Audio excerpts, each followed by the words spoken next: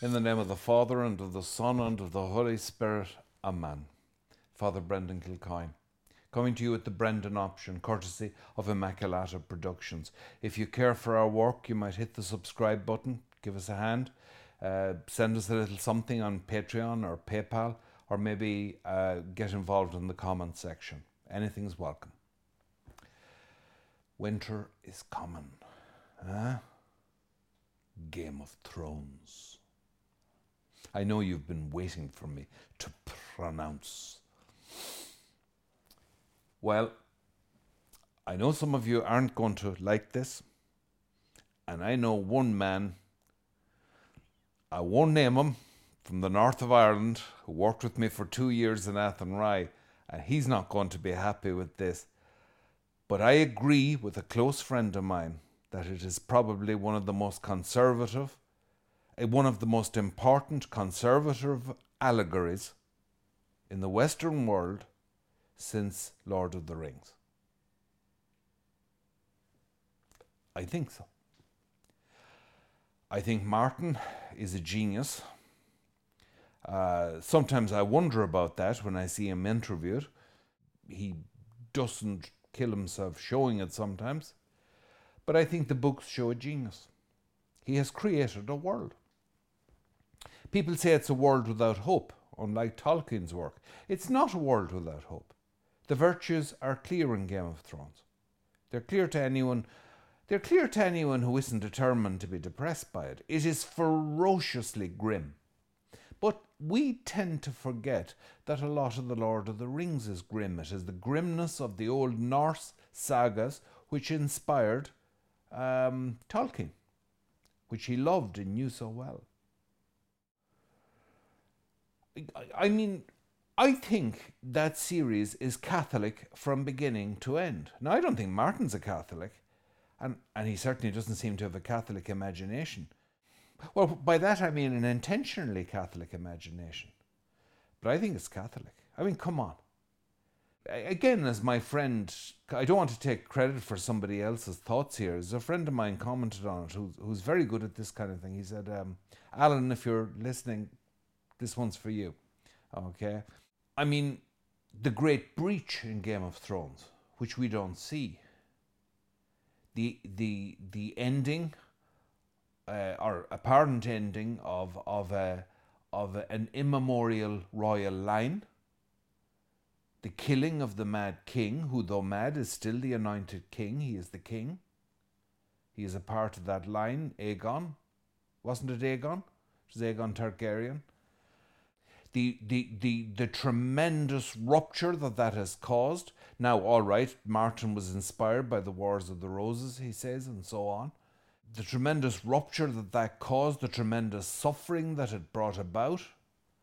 But a suffering that's at a deeper level again than the merely physical. It is at a supernatural level, or certainly a para-supernatural level, if you can say that.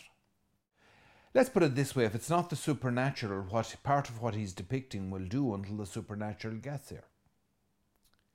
The great ice wall to keep out an unnamed enemy, because for a lot of the series it seems perfectly a complete overreaction to a few straggly gangs of loosely organized brigand tribes north of the wall. But in fact, it's to keep out a much more profound evil. And that evil is related to immortality. Come on. All right, this Catholic boy, that looks an awful lot like a Catholic imagination. And then we've got the wall manned by the black-clad order, the celibate order, the celibate order which is dying out, the celibate order which can hardly man the wall, How many does do I have to do? The celibate order, which is it is reduced to impressing its members, and forcing almost anyone into its ranks. Duh. Bishops, be careful. This is a dangerous time. Let's all be really careful as to who comes in to the priesthood and the religious life just at this time. We'll start by making sure they believe in God. I feel that's a great start. I'm sorry. I promised I wouldn't do that. Okay, I promised I wouldn't do that. But there we go.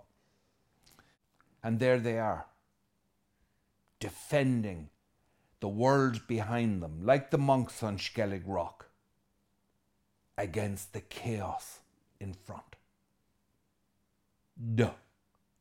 Can you put duh in Latin? To go nicely with the whole tenor of the series. Yeah. Okay, classicists, don't get mad about that. Okay, I know it's cheap and unworthy, but it's all I can afford. I mean, this is a Catholic tour de force, and he probably says it isn't. Well, I'm sorry, it is. And if you don't agree with me, George R.R. Martin, then shut up, because we understand your work much better than you do yourself.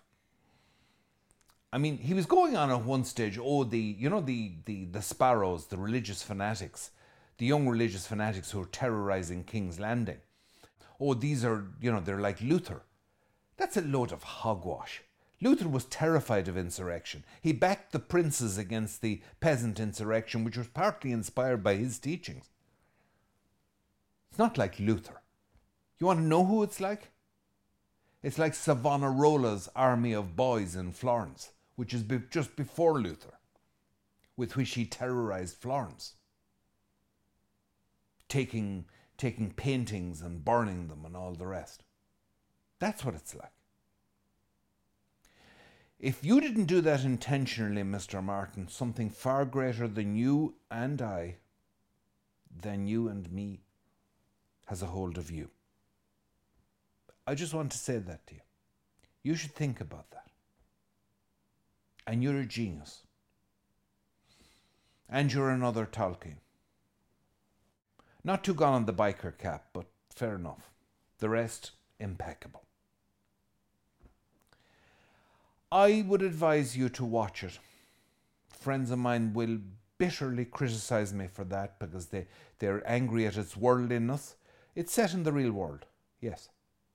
They're angry at at the sexual scenes. You don't have to watch them. I'm flesh and blood like you. It's undignified, but you can just look away. Okay, you may feel a bit silly, but I mean, if you're not willing to feel a bit silly in terms of defending your chastity, then you'll quickly lose your chastity. All right? I just say that. If you're going to be that grand, then, what you have will be taken from you. The world won't respect your fine feelings. No. I think it's a work of genius. And I do think it's full of hope. I didn't watch the last series on purpose because I heard they'd wrecked it. And I'm not surprised because he didn't finish the books. All of which I read, by the way, I think in one wonderful summer holiday. And I thought they were a tour de force. I want to thank you again, Mr. Martin. I want to thank you from the bottom of my heart for being such a wonderful storyteller. There are so few left in the world. There are so many applicants for the situation, so many pretenders to that throne, and so few who can sit with apparently sightless eyes by the fire and strum the harp and sing to us of arms and the man. In the name of the Father, and of the Son, and of the Holy Spirit.